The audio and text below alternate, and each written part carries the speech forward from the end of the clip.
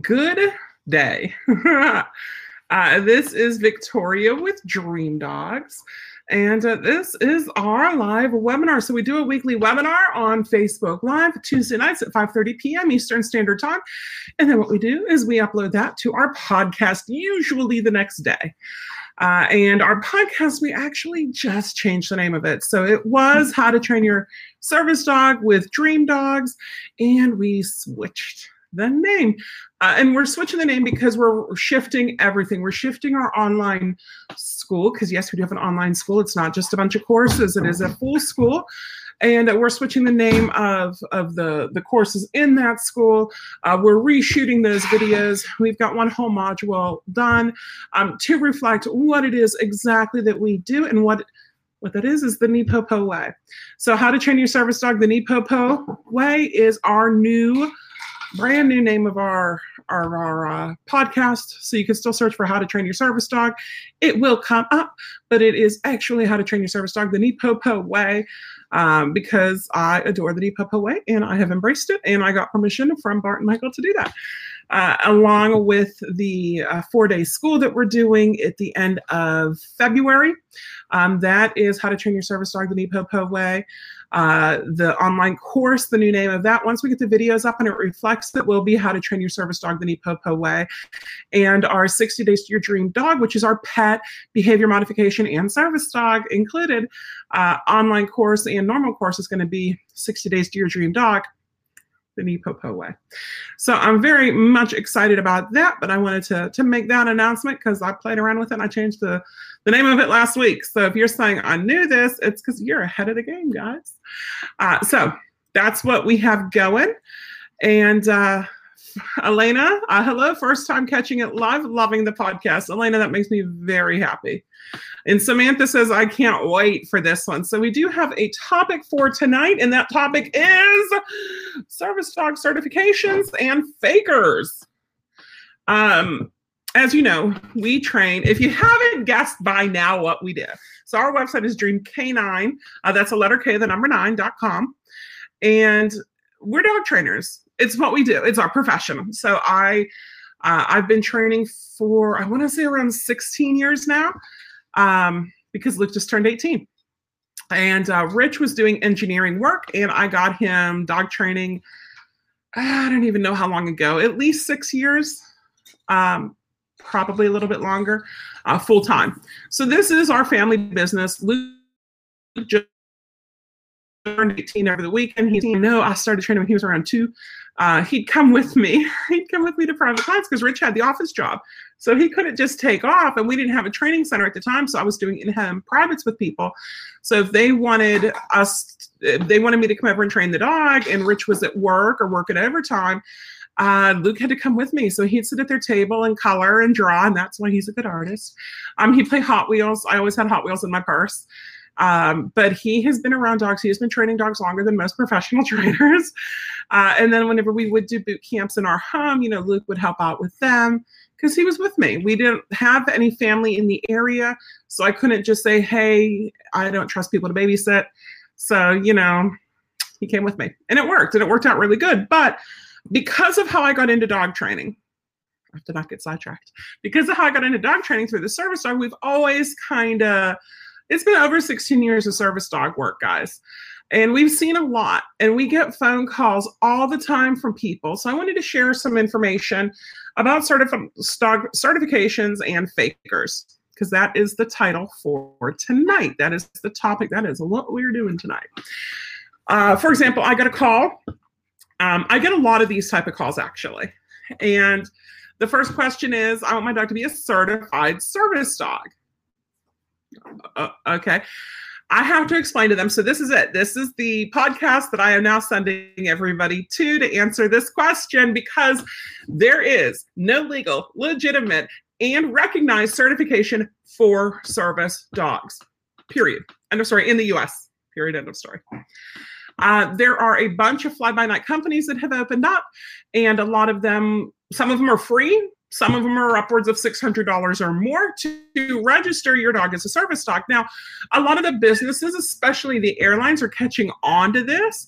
And actually, if you look at some of the airline stuff, it'll say that If you try to present any of these ID cards from any of these organizations, we know that your dog's a fake and you're not going to be allowed on, which is amazing because I'm going to tell you a story. And I think I've mentioned it before. I'm pretty sure I have. But whenever I was training dogs in Gainesville for the Greater Gainesville Dog Fanciers Association, I had my first service dog, Boo, who was a Siberian Husky. And there was a girl there with a dog. And she was from the Midwest, and she was down in Florida because she was showing. And her type of dog, her, like the head or whatever, of her dog was doing really well in the Florida circuit. So she was down here showing her dog. So she had a job down here that she got transferred down here so she could show her dog. Now, her dog was actually her husband's service dog, but the husband was still up in the Midwest, many, many, many states away. And as we're talking about it after group class one night, identification card from one of these scam registries. And the people there said, oh, you can tell he's legitimate because he has an ID card. Where's Boo's ID card? Boo was my Husky. And I said, I don't have an ID card because they don't mean anything. And they said, well, Vicki, your dog must be the fake. And this other dog must be legitimate because they have an ID card. And they were serious about it, guys. And I said, there is no ID card needed. What doesn't matter? She has one. So therefore I said, her husband, whose service dog it is up in the Midwest. So apparently he doesn't need it. Even if you're like, I really, really, really need that, so I'll go without my service dog. While he's down here, the dog's not considered a service dog because his owner, his handler, the person he provides the service for, is how many states away. Didn't matter. They believed it. And these are people who should actually have known better. But that story, that thing, that conversation, I guess, has always stuck with me, always. And everyone would believe it. So you can go, honestly, you can go on Amazon for about $30. You can get an ID card made up. You can make up your own and go to Staples or Office Store and get it copied out. Kinko's, I'm sure, would do it, and laminate it and put a holographic seal on it so it looks all legit. It don't mean a thing because it ain't got that zang. But seriously, there's no legitimate registry for service dogs. None, period. End of story. There is none currently at this point in time in the US. So how do you tell if the dog is a real service dog or not? Training. There's only 2 questions that the gatekeepers can ask you. Now, a gatekeeper is like the owner, the manager of the store, the greeter at Walmart, the security guys at Disney or Universal. And the 2 questions are, is that a service dog required because of a disability? Yes or no? What task or work has the dog been trained to do? That is it. They can't say, show it to me. They can't say, I don't think that's real because there is no such thing as a seizure alert dog. They can't say that. Now, if your dog is being a beast, if your dog is pooping, is peeing, is all over the place, is barking, is aggressive, makes someone fearful, not, well, someone over here has a dog allergy, so you can't bring them in here. That doesn't count. Oh, I'm afraid of dogs, so you can't bring them in here. Doesn't matter. Those don't matter at all. But if your dog is being a jerk, like your dog should not, cannot, will not be seated on the bench beside you at a restaurant, must be on the floor at a restaurant. If your dog is barking, growling, lunging, biting, if your dog is snapping at people or other dogs, if your dog is not potty trained and poops and pees, especially inside, you know, your dog's not a service dog and they can ask you to leave. But, and here's this for businesses, all you guys with businesses, you must remove your service dog from the premises, but you are welcome back without your service dog. Because if you don't add that extra little bit at the end there, you could be, what's the right word? Being mean to a person with a disability and kicking them out because they have a disability, not because they have a naughty service dog. You see the difference? So you have to remember little things like that. Now, we've all seen fakes. We have plenty of stories about fakes, and they're everywhere. How do you spot a fake? Is usually someone smuggles it in. Usually this is how I spot fakes. Because again, this is my profession. It's what I do. So I usually have a service dog with me when we go out shopping, out and about town. Sometimes they'll have shirts that say Dream Dogs on it. Sometimes Rich has them and Luke has them and we wear them. But what we find are people will come up, where did you get that fast trainer? And that's how I get them. Oh, because I want one for my dog. Oh, is your dog a service dog? No, I just like to bring them everywhere with me. That's a faker. Okay. Or I'll get these type of phone calls. And I started to tell you about this before, but then I kind of tangented off. These type of phone calls of, I want my dog to be a certified service dog. Well, there's no such thing as a certified service dog. That's like saying I want to be Princess of Mars. Like, there's no such thing. I can be a princess, but I can't be a Princess of Mars in real life because there's no such thing. So when I talk to people about it and they say, oh, there's no such thing, then why do I need you? Basically underneath their breath. And that's it. I never hear from them again. There's still that training aspect involved. And if you don't do the training, because you don't want to say forever that your dog's a service dog in training. Now, in the state of Florida, service dogs in training are granted the same availabilities, I guess, as fully trained service dogs. But, you know, is your dog who's been in training for 6 years, like, seriously? Like, there comes a time, guys, you have to fish or cut bait, and that's going to be a time to cut bait. So, and there are, I love this topic, right, Anjanette?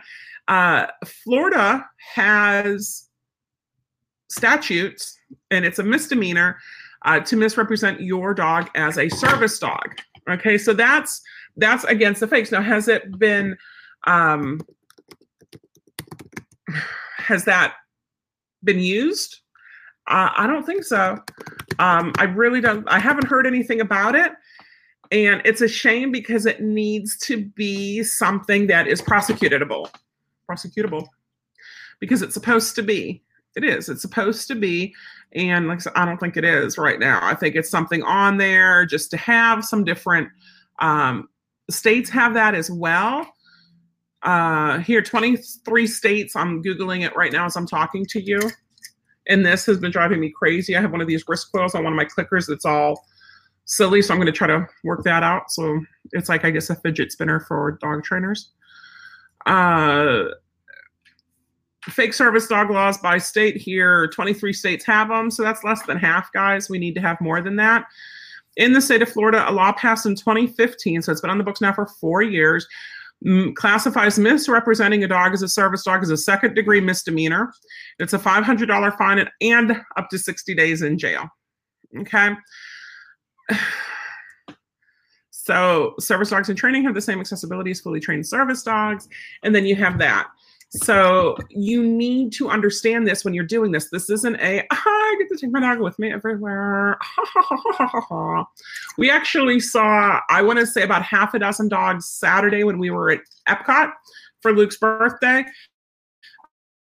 Then we went to studios. You saw Hollywood Studios. We saw not one other dog team, which was nice. I haven't had that happen in the longest time.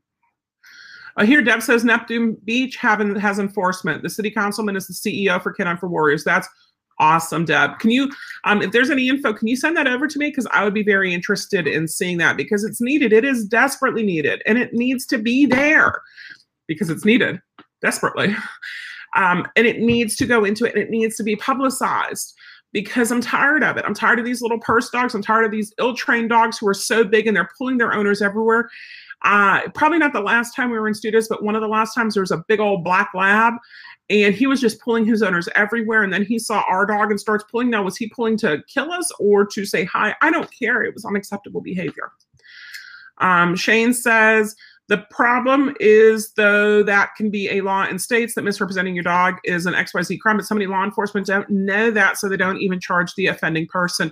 You are totally right. And that's why we as service dog handlers, we need to know these laws. So if something happens, okay, so I'm out with Gypsy and some dog comes and tries to like maul her, I'm going to file a police report and I'm going to make sure I say when we're getting that police report filed, there's a statute against this, right? Because you're right, the police don't know because they have so many other things to worry about that really, I'm sure service dogs, they're like, really, seriously? And for us and for everyone, it is a big deal. And it might not be, like, oh, well, a little dog was in here. But we need to educate stores. We need to educate businesses on what their rights are and that this is a misdemeanor in these different states. For example, I have a friend who owns an amazing restaurant down in Cedar Key. And she had commented on one of my posts that they have so many people who try to get their dog into the restaurant in bags, of course, claiming they're service dogs. And she says, what are we going to do? I'm like, you have your 2 questions. As long as they answer those and there's nothing that the dog's doing that's bad, you can't really say anything else. Even if you think they're lying to you, as long as the dog is behaving and acting appropriately, your hands are tied.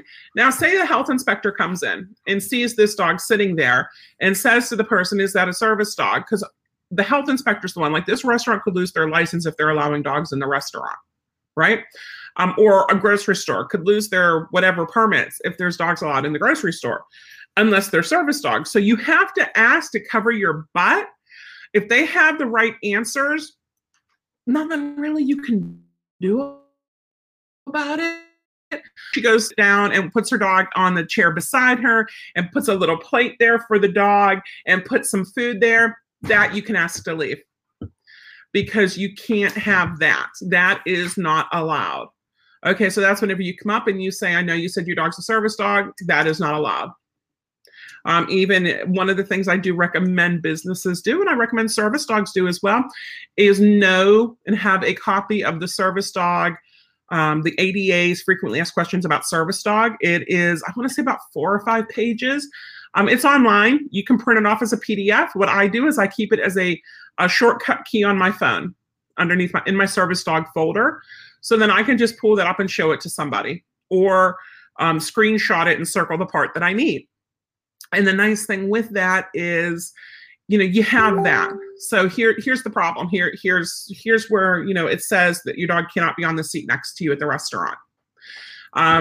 Officer, here's where it says that your dog shouldn't be lunging at me.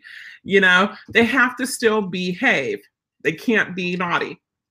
And they do need help with that. So Deb sent me, I'm going to copy this, Deb, so I can look that up. And it is from First Coast News. She shared it with everybody on here. It's illegal to have a fake service dog in Neptune Beach. And this was back February of 2017. Nice. So yeah, he has he was at a hotel recently, this one guy, Brian Foltz, with his service dog for PTSD, and they didn't believe his dog was a service dog. And that's part of the problem too, is, last time the dog was in, he was, a dog was in, he was a jerk and people lied about it. And now I'm here with my dog and you don't think it's real. Jeff asks, have you ever heard Dawn confronted me about my service dog? I showed them her med record showing her shots. She asked the question. She tried to get us removed. We ended up having to wear a blue gown. Nothing she could do. I don't understand what that means, Jeff. Can you clarify a little bit? Faking a service dog, Deb says, can now result in 60 days in jail, 30 hours of community service, and a $500 fine. And that is awesome. It's what it should be. So there are some things, like your service dog might be having a bad day. We were at a furniture store once with Arrow, and we popped in. The furniture store was like less than a mile from my house, maybe 2 miles from my house. So we wanted to look at furniture. So Rich and I and Arrow are at this furniture store looking. Now, of course, Arrow doesn't jump up into the bed or under the couch or anything, like he knows better. But we're in the way back of the store, and it's all carpeted, and it's a big furniture store, right? A big store. And he starts, like he has to throw up. And I'm thinking, oh my gosh, I'm never going to get him out of here. Like he's going to end up throwing up on this carpeting just because I didn't realize he had a tummy ache because he was fine at home. So what do? Is they had bathrooms right there. So I got him into the bathroom, which had linoleum, and see if he had to chuck anything out. And he didn't. He didn't throw up. But if he did, we were there. And then I got him out of the store. Rich finished up with the shopping. And I went out in the parking lot and I just walked him back and forth in the grassy area to see if anything was going to come up. And nothing did, but things can happen. We were at not Disney, Universal. Yeah, maybe it happened at Disney too. It's happened before at a couple of different parks. where, you know, walking, and the dog just poops. Like, we get it cleaned up right away. Someone's trying to take a picture of it. I'm like, what the heck? Like, why are you trying to take a picture of dog poop? Like, we're cleaning it. Like, it just came out. We grab a bag. Rich is cleaning it up. I'm in the chair. And this woman tries to take a picture of the dog poop. Like, no, you know, we rinse it off. We get it all taken care of, and we continue on. People are weird.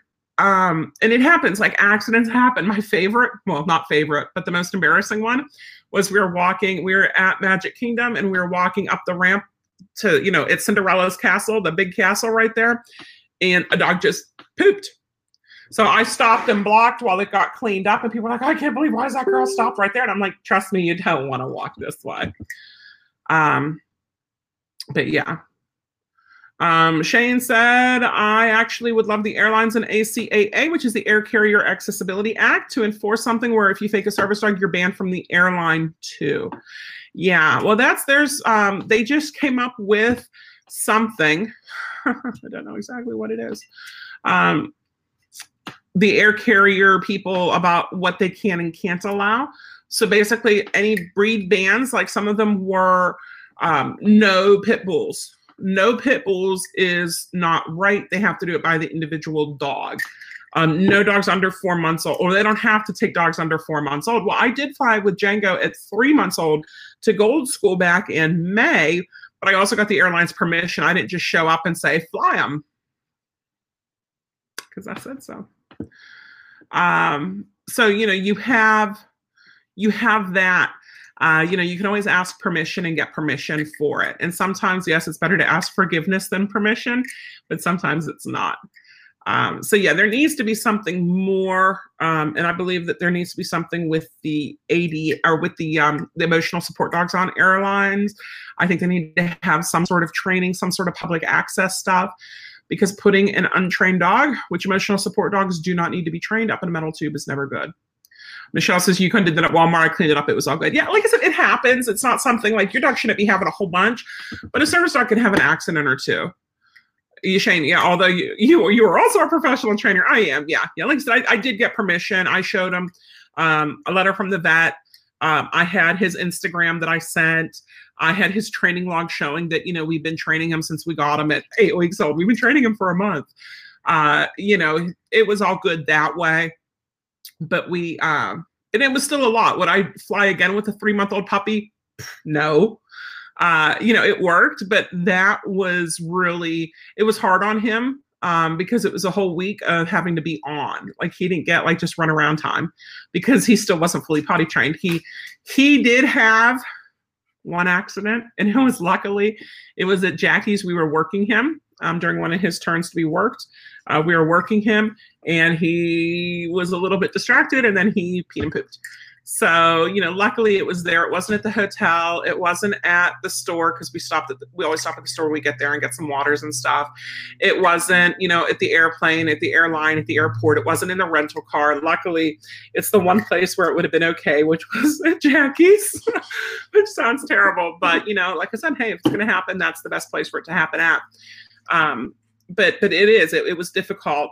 And that's why we are putting off breeding Gypsy until February, is because I need a dog for September, for October, and for November. And she's going to be the best one for it. Not Candy, not Django, Gypsy, because she's had all the time with me, especially for November. November is a week of Gold School or Silver School. It's 5 days, and she has to sleep underneath the table for most of that. Well, that's going to be perfect for her. So that's what we're going to do. Shane also says, you're just like on it tonight, girl. I love it. An unpopular opinion, but for emotional support animals, why not just require them to wear muzzles on a flight? I feel like that would significantly help the bite problems. I agree with you. I have a friend up in Canada who's a professional dog trainer with a service dog, and he flies the service dog down here with him. And they made him muzzle the dog during one of the flights. So, I mean, honestly, muzzle all dogs during the flights, as long as they can open their mouth. Do a basket muzzle. Don't do the sling muzzle where they can't open their mouth because it looks like this. Do a basket muzzle on the flights, and all the biting's gone. Unless someone's going to do one of these and stick their finger in, which they shouldn't do. And in that case, they kind of deserve to get bit anyway. But yeah, you could totally do that. But then you're going to get, well, I have a brachycephalic dog and he can't be in a muzzle. Well, that's why you use a basket muzzle. You had your Wheaties this morning. You did. So yeah, so we have that. So like I said, I know that's a huge key. I have two big red flags when I'm talking to people. Now, if you're looking at our service dog school, the end of February, you're going to hear this again. But two big red flags when I'm talking to people is when they ask about service dog certification, I tell them that there's no requirement. There's nothing I can give them saying your dog is a service dog. Officially, end of story, period. That's going to make their dog a service dog. It is the training. It is the upkeep on that training. And there's a lifetime of upkeep on that training that does it. And they're like, you mean I don't need to? Okay, bye. Like, I know they're fakers. I know there's nothing. I'm not going to try to go after them. I'm not going to try to educate them because they're going to find out on their own, hopefully.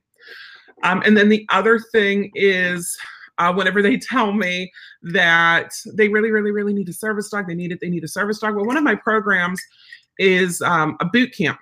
It includes a 5-week boot camp. It includes private training. It includes our online course. If you're local, it includes group classes. It includes going to Disney and Universal, field trips, meetups. You know, it includes everything that you need, right? But it has to be paid off before the boot camp begins. So I've also had people, oh, I need that. I need you to start my dog next week with this. It can't be to be fully done. Well, it's not going to happen in 2 months to be fully done. But I need this so bad, and I promise I'm good for it. I promise I'll pay you. Can you please just start my dog now, and I will make payments during it and after it? No. No, no, no, no, no. Huge red flag whenever I tell them that, no, we don't do it that way. Excuse me. That we don't do it that way, that it has to be paid in full before the dog starts the boot camp. And they're like, but please, I promise I'll pay you for it. And I said, look, if you start paying now, we can start with the privates, we can start with the groups, with the semi-privates. There's a lot we can do, but I cannot have your dog start boot camp until that price is fully paid for. And I never hear of them again. And I know then that they're not looking to ever have paid me because, you know, I'm offering you a lot. I'm offering you access to the online courses, the online school, actually. I'm offering you group classes, semi-privates, meetups at Disney and Universal, field trips, private training with me, all starting right now. I just can't do the boot camp until it's fully paid for, and they say no.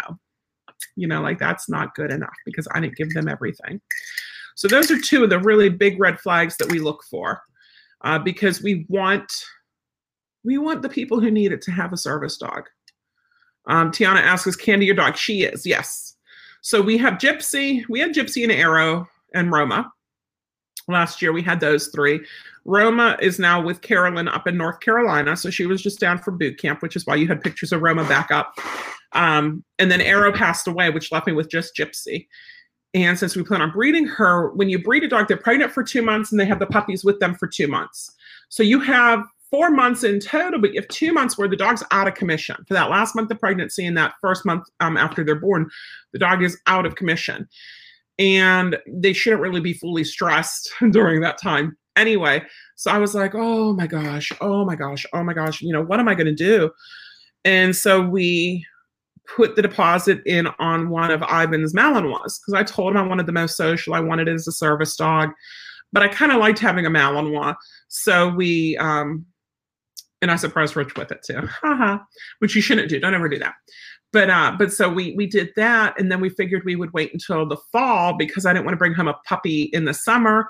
And one of the April go homes, he was saying that, you know, that's not going to work out for us, you know, just where I fell on the list. So it'd be a July go home. So we were going to ask him if we could just wait and do it in like October or after. But he was like, so we found Candy. I actually had a friend find Candy for me on, she found her on Instagram and sent her over to me. I negotiated with them. Yes, it was a go. We paid for Candy. And that same exact night, I got a text from Ivan saying, here's your new dog. So we went to pick him up the next day, which was Rich's birthday on April 24th, and told him, you know, we're like, oh my gosh, you're never going to guess what happened. He says, well, if you don't want him right now, I don't know when I'm going to have another dog who's going to be so perfect for you. So we're like, no, we'll take him. And then Candy, it took about a month to get her over here. So that's why I'm training up 2 of them right now. And then we have been so busy this summer, and we kind of made our schedule a little clear right now so we can get started on redoing all those online videos for you guys for the courses and everything for the online school. We wanted to redo all of those. But Candy was in heat for the last 3 weeks too. So, it's been a weird struggle and a weird trying to bounce them around. But right now, I don't have any service dogs in, so they get all our service dog attention, which is awesome. And I got to take Candy to Disney Studios yesterday. She's gone to Studios for Disney. She's gone to Universal, both Islands of Adventure and Universal Studios, and she's gone to SeaWorld. But she's only been to Walmart once or twice. It's weird. She's gone out to eat with us a few times. But she's going to be amazing. I'm really impressed with her, especially coming off of being in heat and not getting a lot of work in.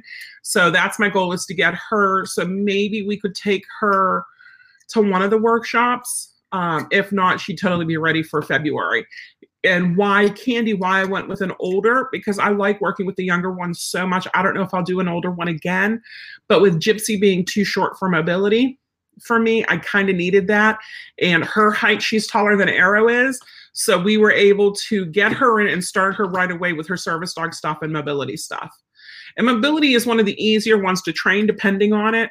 So we already have her working on brace, working on counterbalance, working on forward momentum pull, which are what I need from her. We also need to get her where she's retrieving, because Gypsy has an amazing retrieve. I need to get her and Django both retrieving, because I need that too. And if they don't get to do medical alert, that's okay. But we need that. We need that retrieving. And then hopefully the medical alert. And so much so that Django, Rich hates this. He hates it, guys. But he's not here right now. He had to run to the store. I just saw him drive away. I did the picture, if you saw the pictures that I put up of Gypsy at Epcot. And we're doing pictures with the 3 dogs that we had there, which was Holstein, Peach, and Gypsy. And we're getting pictures of all 3 of them together. And I love our poses. I'm going to give you guys the secret, because I use my phone for it, is you put the phone on the ground basically, and you get the dog, you get that awesome shot of the dog looking very Superman-ish, right? With the whole thing behind him. So it looks amazing. But how you do that is lying on the ground, or you can tilt and put the phone on the ground, but I have a privacy filter on mine. So that's not how I do it. I have to get on the ground. So I get on the ground. Gypsy comes running over and lays down right next to me. That's what she does. It's one of her tasks, is if I pass out, if I'm on the ground, I want her right next to me to help reorient me back to the here and now. So that's one thing I want with Django. So if any of you have POTS or syncope issues, this is a good one. So how we start it is, if I lie down, come up next to me. If I'm on the couch, you can come up next to me. If I'm on the floor, I definitely want you to come up next to me. Gypsy cannot jump onto the bed. Django can. He's not even 6 months old yet, and he's jumping up onto the bed all on his own. It's a pretty high bed. So he's allowed to nap with me. So last night, Rich doesn't want him to sleep with us, though. So last night, he slept with us the whole night, because he was down between my legs and on one side of my legs the entire night. And I'm like, if he stays right next to me like this, I'm okay with it, because that's what I'm going to need, is if I am down, that's good. And then I did nap today, and he laid down right next to me around my core, my tummy and my hips and my legs and stuff. He was nuzzled up right beside me that whole time. So he's already learning his tasks, which, if I'm down, this is what you do, which is fantastic, because he's going to be a beast monster of a dog. I call him my heathen. Okay, so going back on some of these comments, Shane says they also have the full face muzzles for the tiny snout dogs. Yeah, most definitely. Michelle says my dad was on a flight where the dog had it shooting out both ends, which made for a miserable trip. Oh my gosh. I've not yet had an accident in flight. One of the things I do is I really watch their food the day before, and they don't eat the day of. I don't eat the day of either, because it can make me a little ill in the flight. So it works out good for morning flights. So if I have an evening flight, I'll pick a little bit in the morning, but I try not to eat too much before a flight. And I'll make sure my dog doesn't either. They can eat when we get there, but I want them good. Now, one of my dogs, Boo, the Siberian Husky, I could hold a plastic grocery bag, not a plastic poop bag because they're smaller, but like a plastic Walmart bag on her back end when she went to squat to potty, and she'd poop right into that. So that was nice. It's something I recommend if you can do it. So how do you train that? You take a plastic bag and you get them used to the crinkle of it and moving around, walking with the plastic bag, crinkling while they're normal, and then while they're pottying too, squatting down while they're pottying and standing up, squatting down and pottying while they're potting and standing up by their back end, crinkling it. You just put all those pieces together, a little bit here, a little bit there, and see if you could do it. Now, I've had other dogs where you go to do that and they're like, you are not. Okay, I won't. If I really wanted to, I would, but I'm okay with it. So yeah, Candy's mine, Gypsy's mine, Django's mine, and then we have 2 border collies too. So we have 5 dogs. But Rue proved his worth on Sunday. We had group class. The cows got out into the neighbor's property because the chain link fence is not meant to hold in cows. So they were over there. So Rue got to herd up cows, and it was really neat seeing him doing that. I should have got video of it, but I didn't. Sabrina asked, how long do you give people to pay off boot camp? It has to be paid off before we begin boot camp for the service dog program. So and you can get on dreamcanine.com and look at our pricing and everything. But you get everything immediately. Now, if you can only pay $100 a month, I'm not going to give you a private session every week at $100 a month. You get like 1 private session a month. If you're going to pay, say, $200 to $250 a month, you'll get 2 private sessions, but you can still do group. You still get the online course. But if you skip a session or skip a payment, I pull you from those. If most people pay about $500 a month, I've had people ask if they could pay like $100 or $200 a month on our big program. That's going to take years and years to pay off. And you do not want your dog starting boot camp whenever he's 5 and 6 years old. So I've had people who start paying off before they even get the dog because they know they want to use me. That works. I'm happy to do that. I've had people who make payments, and then do a lump sum. That works. But the boot camp has to be paid off for the service dogs before the boot camp starts. So we've had some people who have to reschedule it. That's fine. Not ideal because their dog still needs it. And then they're working, they have a dog who still needs the training to be a service dog, but he's not yet. But it's doable. And then for the pet dog training, it's either paid off in full at drop off, or if you want to let it slide until pickup, I need half and half plus a little bit extra. So there is a discount if you pay it off all right there, if that makes sense. And Carolyn says, thanks again, Roma's awesome. So yeah, Roma was just down for boot camp, and we actually got to keep her an extra week. So we had her for 6 weeks. Little Bailey, the little one we had to shave, we had him in for 7 weeks. For some dogs, it's fun. Like Roma, I love. Bailey, I loved having him in longer because he needed it. Roma, it was nice having her longer. And I'm still saying, Carolyn, you've got to get down here. Tiana asked, how do you handle having multiple dogs when one is in heat? So the one in heat spends a lot of time in the crate. So when Candy was in heat, she was in the dog room quite a bit. When Gypsy's in heat, she's usually in the bedroom and she gets crate time. So any intact males that I have, so Arrow is an intact male for Gypsy's first heat, and he was gone by her second heat. Django's an intact male. Like, they don't get to play together. So Django's going to be really sad when Gypsy goes into heat. Oh, well, things happen. Gypsy, I don't wear panties on her. I have them. She hates them. And it's hard with her tail because her tail's so long and fluffy, and she's so fluffy. Candy, I think it would be a lot easier to put the diaper panties on her and have her go about. But I didn't do that to her. I didn't work her during that time. She just got a lot of crate time. And so Gypsy will too. And that means Django will get more crate time. None of them have been annoying. Like he's not, an Arrow just didn't care. Arrow worked around intact females all the time. But Django's only a puppy, so we'll see how he does. But it's nice whenever they are in heat to have that other dog who can work as a backup. And so since we plan on breeding Gypsy, the Golden, and Candy, the Doberman, and Roma, the Poodle, it's nice to have Django, the male, because I don't have to worry about that. But yeah. So dog certifications. Back to that, guys. Keep getting off track. Of course, you guys can still comment if you have questions or anything else that we can tangent off of. But there are no official. So this is what we recommend to people. For service dog certification, what you need is you need to have documented training times. So we do have a training log we provide for free, a copy of what you can use for your training log. We talk to you about how to set up your training binder. You should do all of that. You need to for your service dog. And I don't count training in my home I count outings only for my dogs because they get so much of it. So for example, we spent 5 hours at studios yesterday. That is 5 hours that I'm going to add into Candy's binder, not 5 hours plus 45 minutes travel there and 45 minutes travel back. Just the 5 hours for it. Because we want to know what we did. And so I'll put down 5 hours. So say she's at 20 hours plus the 5 hours is going to be 25. So I keep a running total, the date, where we went to, Hollywood Studios, what we worked on, healing with the wheelchair, ignoring everybody, focusing on me. We did some mobility. Like if I had to go up to use the bathroom, it's a pain to always have to wheel the chair in and deal with all that. So sometimes I'll leave the chair with Rich or Luke and I'll head in, excuse me, I'll head into the bathroom. So, she'll use that or I'll use her for that. And that was really, really nice.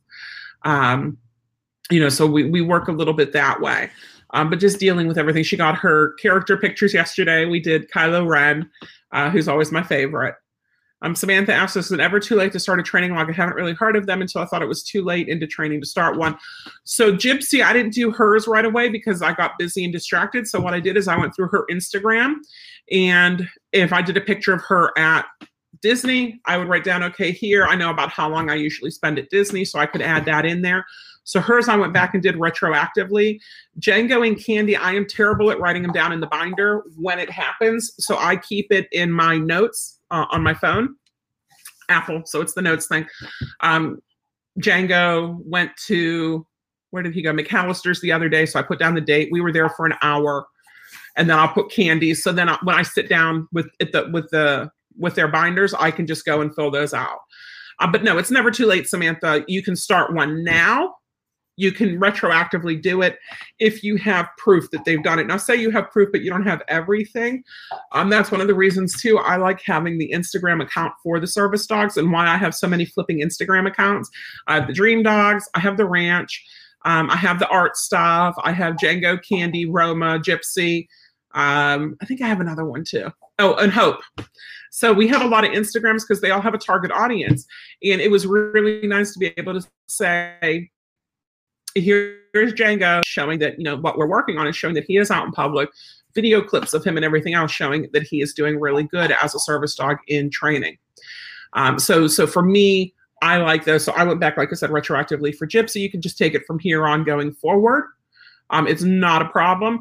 And then once I hit 120 to 150 hours, I stopped documenting. So I haven't documented Gypsy in a year now, because I have enough documented on her. But in the training binder, we also have the certifications that the dog has earned. So all her CGCs, her star puppy, her trick dog titles are all there. Anything else I would get, there's a whole section for that. Her public access test is in there. We have one for medical stuff. So every time we go to the vet, that's where it goes. So I have all her vet records right there. I have extra stuff. So for that, it's the Golden Retriever Club. I have that information in there. And then I have from her, and that'll become her breeding, section probably. But then I also have her breeder papers.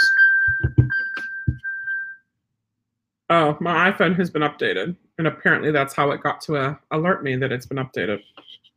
Okay. So we have all her breeder paperwork, her AKC papers, her microchip, everything is in each binder. So if I need something for Django, I get the Django binder. If I need something for Candy, the Candy binder, and Gypsy gets the Gypsy binder. But that also means I have 3 binders I have to keep up with. But like I said, for me, it works. And then once I hit the 120 to 150 hours, I don't document anymore. You are more than welcome to, but that's what you need for your service dog, because you need to have the log showing that you've done the training. Because if not, have you done the training? Yeah. Show me proof. I don't have any. Whereas if you have the Instagram, you have proof. Look, here's him at Home Depot. Here's him at Lowe's. Here's him at McDonald's. Here's him at Walmart. Here's the training log showing. See how they match up? It's the same dog. Here's his CGCs. Here's his public access test. Here's his trick dog titles, showing that there's a progression in training there. Here's all his medical stuff showing that he's up to date and that he's been at the vet. If you can get a letter from your vet saying your dog's amazing, that works out really good too. You need to, I tell people, document up the wazoo. When we do the public access test, bring a friend if you want to hold your phone and videotape the whole thing, because then you have proof at this day, at this time, this is how your dog behaved. If not, at least you have the paperwork showing that your dog passed the public access test. Same thing with tasks. Videotape the dog doing tasks, or at least get a picture of the dog doing the task, but video is better.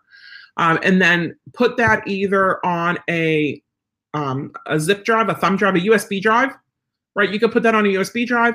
Get one of the, for your binder, how they have the pencil cases that fit in there with the 3 holes in it and the zip. So you can keep that. That can hold your microchip information. That can hold, like when Gypsy got her x-rays, they gave us a copy of the x-rays on a USB drive. That USB drive is in there. Why? Because if I just put it in one of the rings, I would lose it, and I don't want to lose it. So, we have all that in there. You have to be proactive. Then if there's ever any problems, I have the training binder right here. When we travel with her this fall, we're going to, September, we're doing an IACP conference in Colorado Springs. October, we are going up to North Carolina for Marina Ozuna's movement workshop. And then in November, we are going to Missouri for Silver School. So she is a jet set girl, And for those trips, am I going to bring her training binder or not? I might, if so, it's going to be a carry-on. I usually don't bring a carry-on. So I do have copies of everything in my Dropbox file. I have my Dropbox attached to my phone. It's vet records, and in there I'll have Gypsy's vet records, Django's vet records, Candy vet records. So it'll say like Gypsy, January 5th, 2019. Gypsy rabies, 2019. Gypsy CGC, Gypsy trading log 1, 2, and 3. So I have everything on there. If I need to show it to somebody, I have it if I don't have the physical book with me. But that, my dears, is how you prove that your dog is a service dog. It's the training that proves your dog is a service dog. If your dog magically makes you feel happy, that is not a service dog. That is what dogs do because they're magic. But it's not a service dog. The service dog has to be task trained to mitigate a disability. So if you don't have a disability, you don't have a service dog. Well, but my dog was trained to be a service dog, and then he retired, and so we adopted him, and we just bring him everywhere to keep up on the training. Wrong. You are doing it illegally. Don't do that. It's wrong. If your dog is not a service dog for you, you cannot bring that dog out in public unless you're training the dog for somebody else. But if I would give you Gypsy, okay, and you have come up with something that Gypsy wouldn't do. You're diabetic and you just need her to sniff out the highs and lows, and she doesn't do that. She is not your service dog, even though she's my service dog. So you cannot take her out in public and be like, she's my service dog. If you want to take her out and be like, we're training her to now be my diabetic alert dog, that's a different story. But you see where you have to know what it is that you're doing and where the dog's at. So if I would send her up to Myrtle Beach to live with my parents for a month, without me, without Luke, without Rich, they can't take her around and say that she's their service dog because she's not. She hasn't been trained for them. Now, say somebody has the same condition I do, or something that's not the same, but Gypsy could help with, and they have the training to do it, then we're talking it's a different story, okay? But if your dog magically tells you 3 weeks before you have a seizure, that is not what dogs do. They don't tell you 3 weeks before you have a seizure. Karen, Nurse Karen, our Gainesville trainer, and I were talking. We're in talks to get some awesome equipment from these different companies to help with the gluten and the diabetic training. So she's working on that, and then she'll bring me in. So that'll be fun. But some of this stuff, for example, one of the things I've heard is I'm 3 states away, and my dog knew whenever my blood sugar was low. No, he didn't. He might know because every day you come home from school at 2 o'clock and you eat a sugary snack, and then your blood sugar skyrockets at like 2:30. That might be the case. And so it's 2:30, and dog's used to the fact that your blood sugar is skyrocketing, and he's looking for you to tell you that your blood sugar is skyrocketing because it always skyrockets at this day. Psst, that's how we train dogs to do medication reminders. Is at the same time every day, you give them a treat, you feed them whatever, and they start bugging you that same time every day because they know it's time for them to get their treat or their food. So you're like, oh, take my meds. My dog's bugging me about it. That's how we train it. And then we had one of our client dogs, Hurricane Irma comes through. They lost power for like 3 weeks. They didn't know what time it was for 3 weeks. the dog let her know 3 times a day when it was time to take her meds because of all the training he had. So why do you teach that whenever you can set a phone reminder on an alarm reminder on your phone? Well, what happens if you don't have your phone with you? You still need that. So we do that. Or it's habit. It's not telling you that, it's habit. Well, my dog told me 4 hours before I had a blood sugar low. That's not how it works. You don't know 4 hours before you have the low because it changes. Now, by the time the blood gets from, say, your shoulder to your finger, there might be a 10-minute lag time on it. So yeah, your dog can let you know before then that your dog's telling you, hey, and you test your finger and you're like, I'm normal. Test it again in 5 minutes, test it again in 10 minutes and see if it's dropping, if you're not going to take anything or do anything about it. But don't say, oh, my dog told me 3 hours before that I was going to drop a low. My dog's a genius. Because I've heard it. I've heard all these weird stories and they're baloney. Hi, Nicole. So, you do have those things that you need to be aware of too. If your dog naturally alerts to seizures, you have to shape that alert. Your dog can't decide to stand and look at you and bark and jump all over you and have that be his magical alert. You need to make it something nice. So one of the things I prefer for my alerts for my dogs is a quiet alert. I don't like barking. I don't like pawing as alerts. I like nice alerts. I like nose bumps, and we actually are coming up with a really good one recently for some of the dogs that doesn't involve pawing your leg at all. It involves, I'll tell you what it is. Instead of nose bump your leg, holding the hand out, nose bump my hand. So they smell the gluten. Now think, if I have a plate here of food and I ask my dog, does this have gluten on it? Does this have peanuts on it? Does this have corn or milk or whatever your allergen is? Does this have shellfish on it? Your dog can sniff the little plate of food. Now say it has it and you teach your dog a bump alert. Do you want your dog to bump that plate and send that food flying? No, not at all. You don't want that. So does this have shellfish on it? If it does, bump right here. And if he bumps right there, you know it has shellfish on it. Takes a lot of training, but it's really nice. Hi, Ruth. It's really nice to be able to have that because then you don't have to worry about the dog bumping the plate out of your hand and spilling it all over the place. Bumps the plate in your hand and spills food all over the place at the restaurant. Whose fault is it? It's your fault. Technically, it's the kitchen's fault for sending you stuff that you don't need. But, that's something that they could ask you to leave because you're spilling food all over the place. Okay, Jeff's back. He says, my wife checked into a special hospital after several days, I think a week. The director or nursing tried to get us kicked out of the hospital. I told her I gave them a copy of Laddie's medical records, and she still tried her best. Even she's making us don the blue plastic gown. Where my right is to keep my service dog with me legally. I have to don the gown every time my service dog has to wear a plastic gown that is made for the nurses. So if they're making you wear a plastic gown, then yes, your dog should wear a plastic gown. But if it is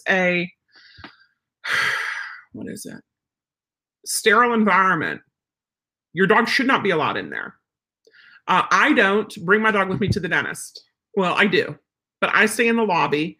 Like say Rich is going in there for a cleaning. I'll go and I'll work a dog in the lobby perhaps, or I'll work a dog outside, but I do not want to take a dog back with me at the dentist. If I had a poodle, it would be a different story, but I do not need a gypsy fur flying and staying there after I'm gone. It's rude. I don't need a gypsy fur getting in my mouth while they're putting a filling in, and now I have a gypsy fur underneath the filling. Again, if I had a poodle or a dog who doesn't shed at all, not a doodle, because doodles will shed, but a dog who does not shed at all, it might be a different story. Well, a dentist office is not a sterile environment. No, it's not. But again, I don't need hairs floating and getting into other people's mouths either. It's common courtesy, okay? Going to the hospital, when I went and had my D&C, I did not bring a service dog. I brought my service husband with me. Otherwise, I haven't been in a hospital since Luke was born, except for some of this testing I had done before the D&C. And for that, I did leave the service dogs at home. I went yesterday and got blood drawn. I left my service dog in the car with Karen and Luke because it was just a drop off to go in and get blood work. I didn't bring Candy in. Could I have used her? Yeah. But I have to be there to get the blood drawn. I don't want to have to be there with her. Now, I could bring her in next Monday whenever I have my doctor appointment. And I'll probably bring Gypsy because she's gone before. But, with those things. So yeah, if they're asking you to don a gown, do it. Even my service dog has to wear a plastic gown. If they make both of you do it, I don't have a problem with that, because if they're making you don one and they're letting her come in with one, okay. And it's not just the medical records for Laddie either. If they're asking, you can show that, see, here's the CGCs that we've done. And the CGC doesn't mean your dog's a service dog. It just shows that your dog has had the training. Here's the training log showing that your dog's had, and not saying, Jeff, this is you particularly, but say Joe came in with his out of control dog and he's like, it's really a service dog. They should be allowed to ask for proof for that and say, show me that your dog's a service dog. Not dance monkey, but just show me the records that your dog's a service dog. And have you guys seen the video? It came out, I want to say last year, maybe the year before, of a girl trying to get her little dog into a baseball game in, I think, Houston, Texas somewhere.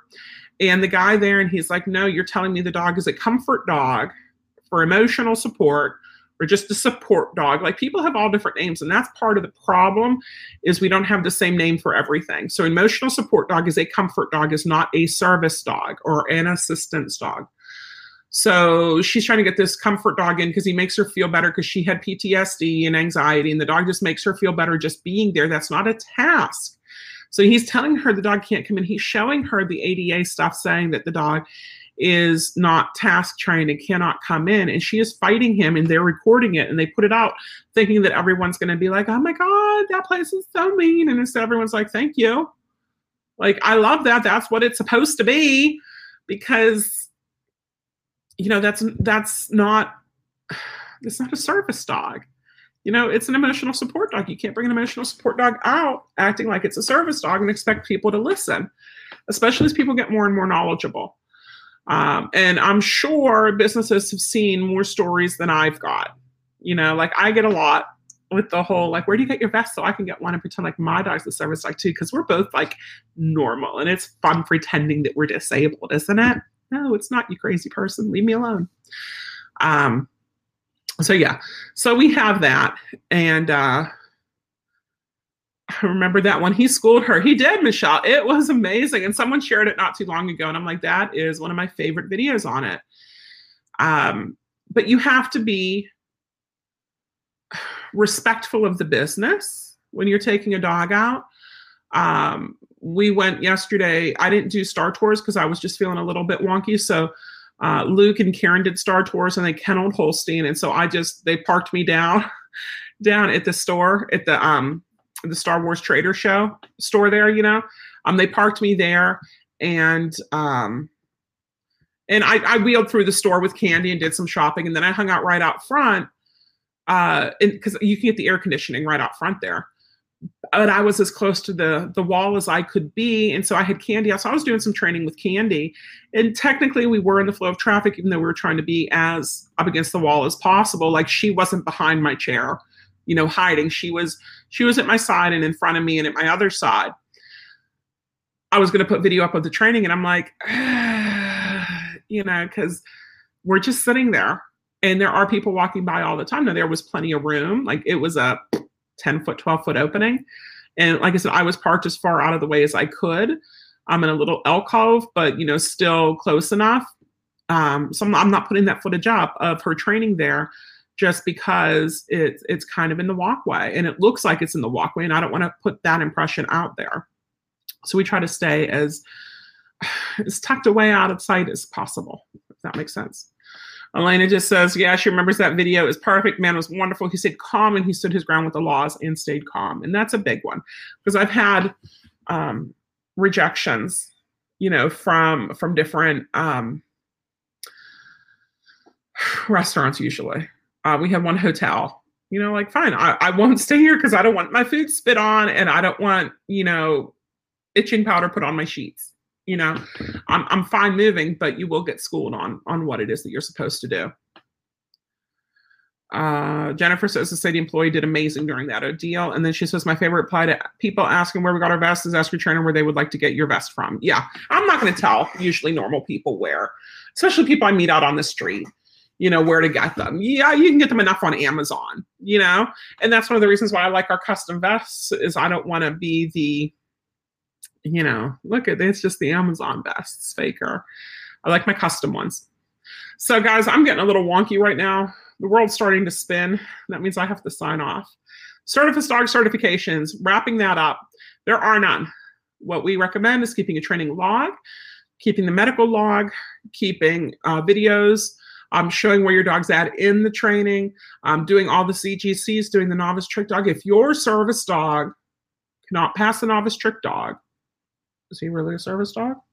You need the CGC and 5 tricks, and that would include going into your crate and staying there, going on place, touch, sit with a hand signal, and there's a bunch of other ones that are super easy. I don't have them all memorized, but any service dog worth his salt can get a novice trick dog title. And if that's all the further you go, that's fine. Intermediate, advanced, it kind of works on the task stuff. So if your dog's doing tug-based tasks, there's tug-based things. Scent tasks, there's scent things. Pick-up tasks, there's pick-up things. So look at those. Not that every dog with that is a service dog, but your service dog should have that. If pet dogs can do it, your dog can do it. Okay? Ruth says, feel better. Thank you, Ruth. So I will catch you guys later. Anyone who calls and asking me if I can certify their dog, this is where I'm sending them. So they get to hear all the rambling and all the craziness that just went on for the last hour. I hope you guys have a fantastic week. And I will see you next week. Bye-bye.